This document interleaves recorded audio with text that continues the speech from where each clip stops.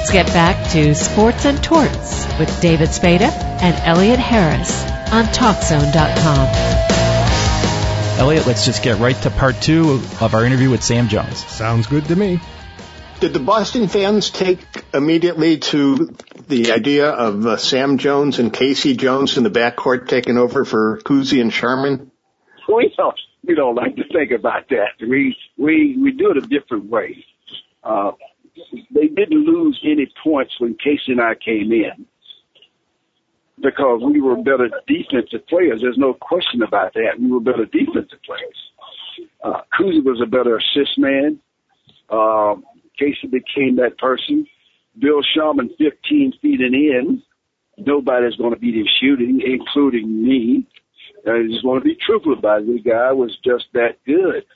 And so we had to go in and try to perform as well, if not better. And nobody was jealous of each other. And so we look at it. So the people didn't know. The people didn't get jealous because of that. In fact, I think they liked what we did. How did Red Auerbach take it when Bill Sharman went to the Lakers? I mean, did he kind of think of him as a traitor here? Because, I mean, I know Bill loved to beat the Celtics. Well, no. Bill Russell loved Bill Sharman. There's no question about it. Oh, no, not Bill Russell. Red Auerbach with Bill Sharman going out to L.A. No, a fellow must better himself. Now, you got to understand, he was not with the Lakers during our tenure. Think about that. When Russell and I played, he went and coached in college at the time that we were playing because I got a chance to play with him for 4 years, and it was 4 gratifying years because I learned from Bill Sharman. And the only thing I didn't like about Bill Sharman, he liked to shoot around before games. And he invented the shoot around. And today, nobody wants to get up out of bed and go shoot around before the game that night. And I'll never forget the big thing is when he was coaching the Lakers with Wilt Chamberlain, and he had a shoot around, and Chamberlain didn't show up, and he sent one of the kids back to tell Chamberlain to come down and get on the bus. And Chamberlain said, "You go tell Coach Sharman he can get my points at shoot around, or he can get my points at the game tonight. Which one does he want?" I thought that was pretty good. But no. I don't think Red was angry at Bill Sharman for doing so. Because if you think about it, Bob Cousy later on went to the Cincinnati Royals. Right. And if you can remember that, he became the coach of the Cincinnati Royals. Yeah, he was a player coach for a while. Yeah, he was. Yeah, but that wasn't a good idea. No. He just should have been the coach because it was late on in his years. You were renowned for your bank shot. At what age did you develop it, and why don't we see more of that? Well, the only person I know who really taught that was John Wooden at UCLA, and he had his people to shoot off the backboard at every practice, and they could do it quite well. It came about with me because I never missed layups from either side. Our coach made us shoot many, many layups, and we had to concentrate highly on making at least 50 before we could leave practice. And we did it. And so I decided I would start shooting layups off the backboard. Shooting jump shots off the backboard. And I was very effective with that shot. And so I decided, let me use this shot in some games, and I did. And all the way from high school on into the pros, that was the shot that I did because I just thought I could make more from an angle if I shot that. That's only from an angle. I could also shoot for the rim very effectively. But I like that I like that bullet shot. And really, I thought I could make 9 out of 10. I didn't, but I thought it. Was Bill Russell the key to those 10 championships? Bill Russell was the key to every championship. And I still, to this day, and you people in Chicago is going to give all the credit to Michael Jordan. And I don't take anything from Michael Jordan. He was a great ball player. But when you say who was the best ball player to ever play the game in the pros, what is it based on? Is it based on how many points you scored, or is it based on winning championships?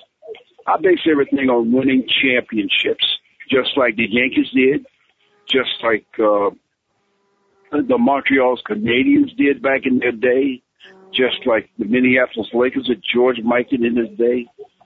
But there's nobody in any sport that I can think of, and help me out, please, that has won more championships in less years. Bill Russell played 13 years and won 11 championships and went to 12 NBA finals and never missed one Eastern Division finals. Does that make you the greatest basketball player in the NBA? So you must be the second greatest basketball player in NBA history because you won 10 championships. No. Well, I can say this: we're the only two in double. We're the only two that got a double-double. I'll put it that way, but I'll say this: no, it's not about. Bill Russell was responsible for most of them. I was responsible for about 5 of them because it was on that last shot that, and I'll tell you this, that every time it came down to taking the last shot in the game, my play was called. And I never gave it a second thought that I was going to miss that shot. And the most thing about those shots is that I knew my players trusted me. They trusted me, and that gives you even more confidence.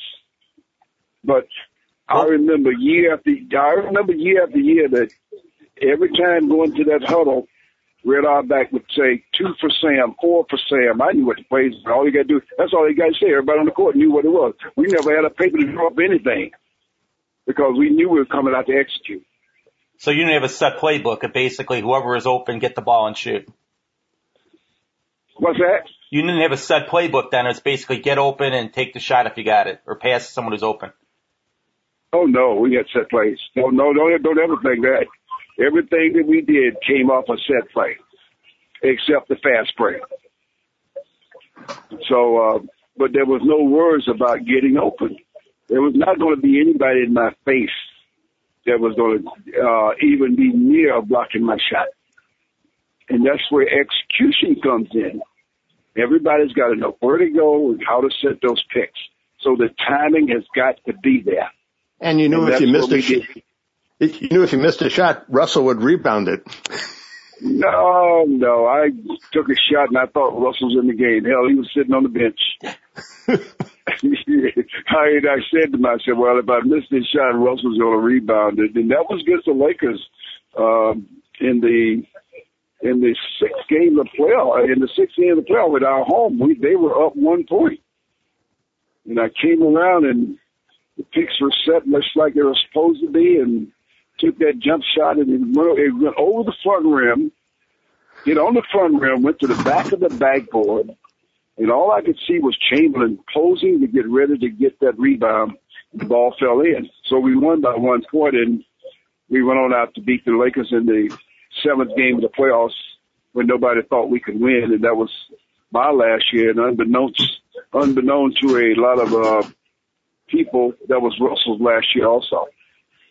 Who gave you the hardest time to play against, guarding you? I didn't worry about anybody guarding me. As I told you, I spoke to Jerry West yesterday, and he was my nemesis. And Oscar Robertson. Those are the two that gave me the hardest time of my professional career. And they came in at the same time in 1960-61 because they both went to the Olympics in 1960. Right. And when they came out, they were just great basketball players. And if I got a few minutes for you to listen to this, they said the greatest team, and we could not do this, the Dream Team, the first Dream Team. That was a great basketball team. There's no question about it. But I look back and I see at center, if we had a Dream Team during our time, okay, I just see at center. And if I see Jerry Wesley, I'm asking the same thing. At center, I see Russell, Chamberlain, and Thurman. Nate Thurman, who was an underrated ball player. At my forwards, I see Billy Cunningham, Elgin Bailey, Rick Barry, and Bob Pettit. And at my guards, I see Oscar Robinson, and I see Jerry West. I'll put John Havlicek at guard because I thought he was just, he could have played both positions. I put John Havlicek at guard. And if I had to use a shooter, a real shooter, you got Oscar Robinson, Jerry West, I put Hal Greer. And that would have been a hell of a dream team. Yeah. Michael Jordan gave his 5 you'd want to play with. He had him, Magic, Worthy, Pippen, and his center was Olajuwon. I disagree. I'm with you. Oscar Robertson's your point guard, and Russell's your center. And your small forward's probably Elgin Baylor. And my big forward got to be Bob Pettit. Bob Pettit, right? Oh man, he was the first player to score 20,000 points in the league, and he could score, and he was 6'9", and he knew the games. So I thought we could have put a formidable team out there on the court. Yeah, I think you guys would have done okay. Did Wilt have more talent than Russell, do you think? Because to me, Wilt Chamberlain was about as dominant a force that I've seen up until LeBron James nowadays. Well, I disagree with you totally. Okay. LeBron James right now is the greatest player in the game today. But I think Wilt could have been the greatest player to ever don a uniform because of his talents. But Wilt just does not want to do it all at the same time. I think he could have been the greatest rebounder, which he was. I think he could have scored more points than anybody. I think he could have been one of the best defensive players to ever play the game. I think he could do everything that he wanted to do, but he never wanted to do it all at one time during the full year. And that's my thing on Wilt Chamberlain. Why didn't he? I mean, like you said, he could have done it. I don't know. I have no idea. Maybe he didn't have the same type of players. And I thought that when they had Chet Walker, Luke Jackson, Billy Cunningham, Hal Greer, Wally Jones, Red Kerr, who played in Chicago, I thought they had one of the best teams to ever go on the floor in the NBA. And I thought that Wilt was the leader of that team, and had he led like Bill Russell, no telling what they would have accomplished. You had a pretty good perspective on those Russell Chamberlain matchups. What was that like? I don't even like to talk about that.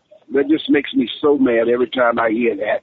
And I always said, when they put it in the paper, why don't they just have a one-on-one full court and let all of us watch Russell and Chamberlain? Because there were other people that were a part of that game. That's why I named the Chet Walkers, who came into the Hall of Fame very late. He's been in there a long, long time ago. And that's why I named the Luke Jackson, because they contributed to the success of that team, the Billy Cunningham. Man, those guys were great. But when you just say Russell and Chamberlain, yeah, they dominant players, but hell, you got other players that contribute to all your success. So that's media. The media can change the course of everything. Could Wilt have played for Red Auerbach, and could Red Auerbach have kept whatever sanity he had coaching Wilt, do you think? I think Wilt liked Red Auerbach in a certain way. I think.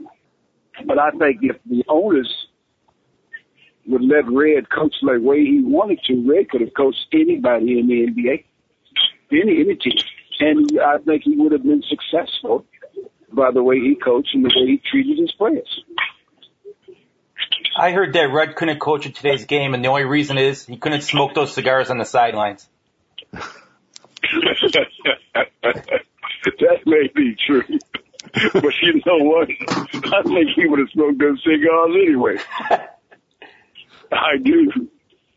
That was his thing. But the one thing I do appreciate, he never smoked them in the dressing room before our game. So we appreciated that very, very much. They were victory cigars. They weren't pre-game cigars. You mean he didn't hand them out after the game? Oh, as cheap as he was, you're kidding? No, he wasn't cheap. I'm just kidding. No, that was the way to agitate fans. That was the way he could agitate the other fans, because they knew when he lit up his cigar, the victory was for the Celtics. And that's something he loved to do. They wait sometimes 4 minutes to go in the game. You see him take out that cigar and light it up. And the people knew they were getting back, and he was getting back at them. What was it like when you went in the Hall of Fame? I didn't really want to go in the Hall of Fame. Why? Because I was told years before that I was not going into the Hall of Fame because there were too many Celtics. And I always believed that the Hall of Fame took players on what they did. And it took me 14 years after retirement to go in the Hall of Fame, almost 15 years. I was actually, it's a funny thing, on my ring it says 1983. And that was when I was selected to the Hall of Fame. But Howard Chick and I both were selected in 83. And on the ring it's 83, but we were never inducted until 84. Now, why did it take 14 years for me to get in the Hall of Fame? If you look from 5 years after you come out, it's 5 years from 1969 to 74, you can't be selected. That's when you have to live the good life and make sure you have no bad things against your name. I've never been arrested for drugs. I've never had drugs except prescription drugs by a doctor. I've never done anything for a bad name, never beaten a wife, and married 56 years. But why, when a guy who has played 5 All-Star games, had played in 11 NBA championships and won 10, why did you look and see people going in that didn't have the same success as he did? And it took me 14 years, maybe 50. You look at it and you take your own reasons and compare my record with everybody who went in after 74. You know, you had made 5 All-Star games too. It's not like, okay, here. Yeah, it doesn't make a difference. It doesn't make a difference. Just the championship should have been enough. Right. Without even counting anything else. There's nobody even close there's nobody who has played with one team. And I say one team as great as, and I take nothing away, Bill was with Chicago and LA. As great as he was, I don't think he could accomplish the same thing Red Auerbach did with Michael Jordan all the way through for 12 years with that team and changing personnel the same way as Red did. Bill inherited great teams. When he left and went to LA, and you're going to get Jabbar, and you're going to get Michael, and you're going to get Worthy, that's three great players right there in itself. So he had a chance to inherit young people. Red had to do it with the same people year in and year out. And it does make a difference. Yeah. No, you're exactly right. I mean, you had a couple other Hall of Famers in that team we didn't even mention. Bailey Howell, Clyde Lovellette. You're doggone right. Oh yeah, but you see, we put them in the group with us because they were, once they put on that green, they were Celtics. And even Don Nelson. Now, he went as a coach, but he contributed very well to our team. Well, you were named as one of the NBA's 50 greatest, so that sort of validates. That means a lot to me. Why 50 greatest? They could have put a lot of other people. Even though I'm one of them, there was a lot of people they overlooked. Alex English, things like that, they just overlooked, and that was bad. There was a lot of people who did not make it, and that I thought should have been on. I won't call names, but hey, who did it? Did the players did it? So if the players did it, that's fine. I can accept that. And it was great though when they had the 50 greatest and they were all there except for the one who or two. One of them was sick and then you had, Pistol Pete Maravich had passed away. Well, Pete could have been even a greater player, but after finding out that he had a bad heart, I said, my gosh, how good could that guy have been? So yeah, Maravich deserved to be on that 50 greatest. We just got to get you the Medal of Honor like Bill Russell got and Ernie Banks just got last week. Well, it's not the Medal of Honor; it's the Freedom Medal. It's the Freedom Medal. In fact, Hank Aaron just got it. Oprah Winfrey just got it, and who else was somebody from the St. Louis Cardinals? Was it the second baseman or somebody? Stan Musial got it in 2012. No. This is after Stan Musial. Who was the guy who would do the jumping jacks? Oh, Ozzie Smith. Ozzie Smith? Yeah, I think he got it. There was somebody who was just honored along with Oprah, and Bill Clinton was honored. Yeah. He got it also. With that group, there was about 15 people. And I think that, I know Hank Aaron was one of them. It's the Freedom Medal, not the Medal of Honor. A Freedom Medal. Yes. Medal of Honor is if you fought in the war. Hey, you better believe that you don't get lightly. No.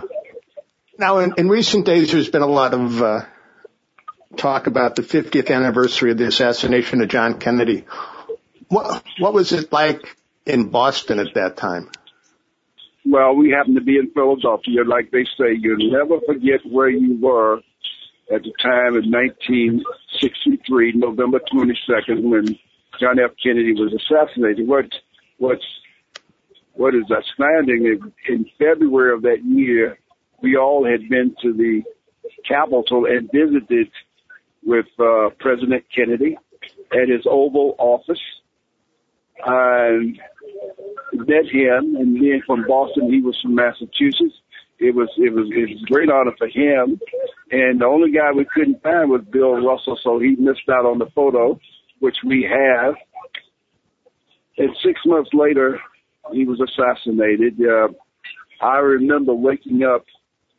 We had an evening game with the Philadelphia 76ers.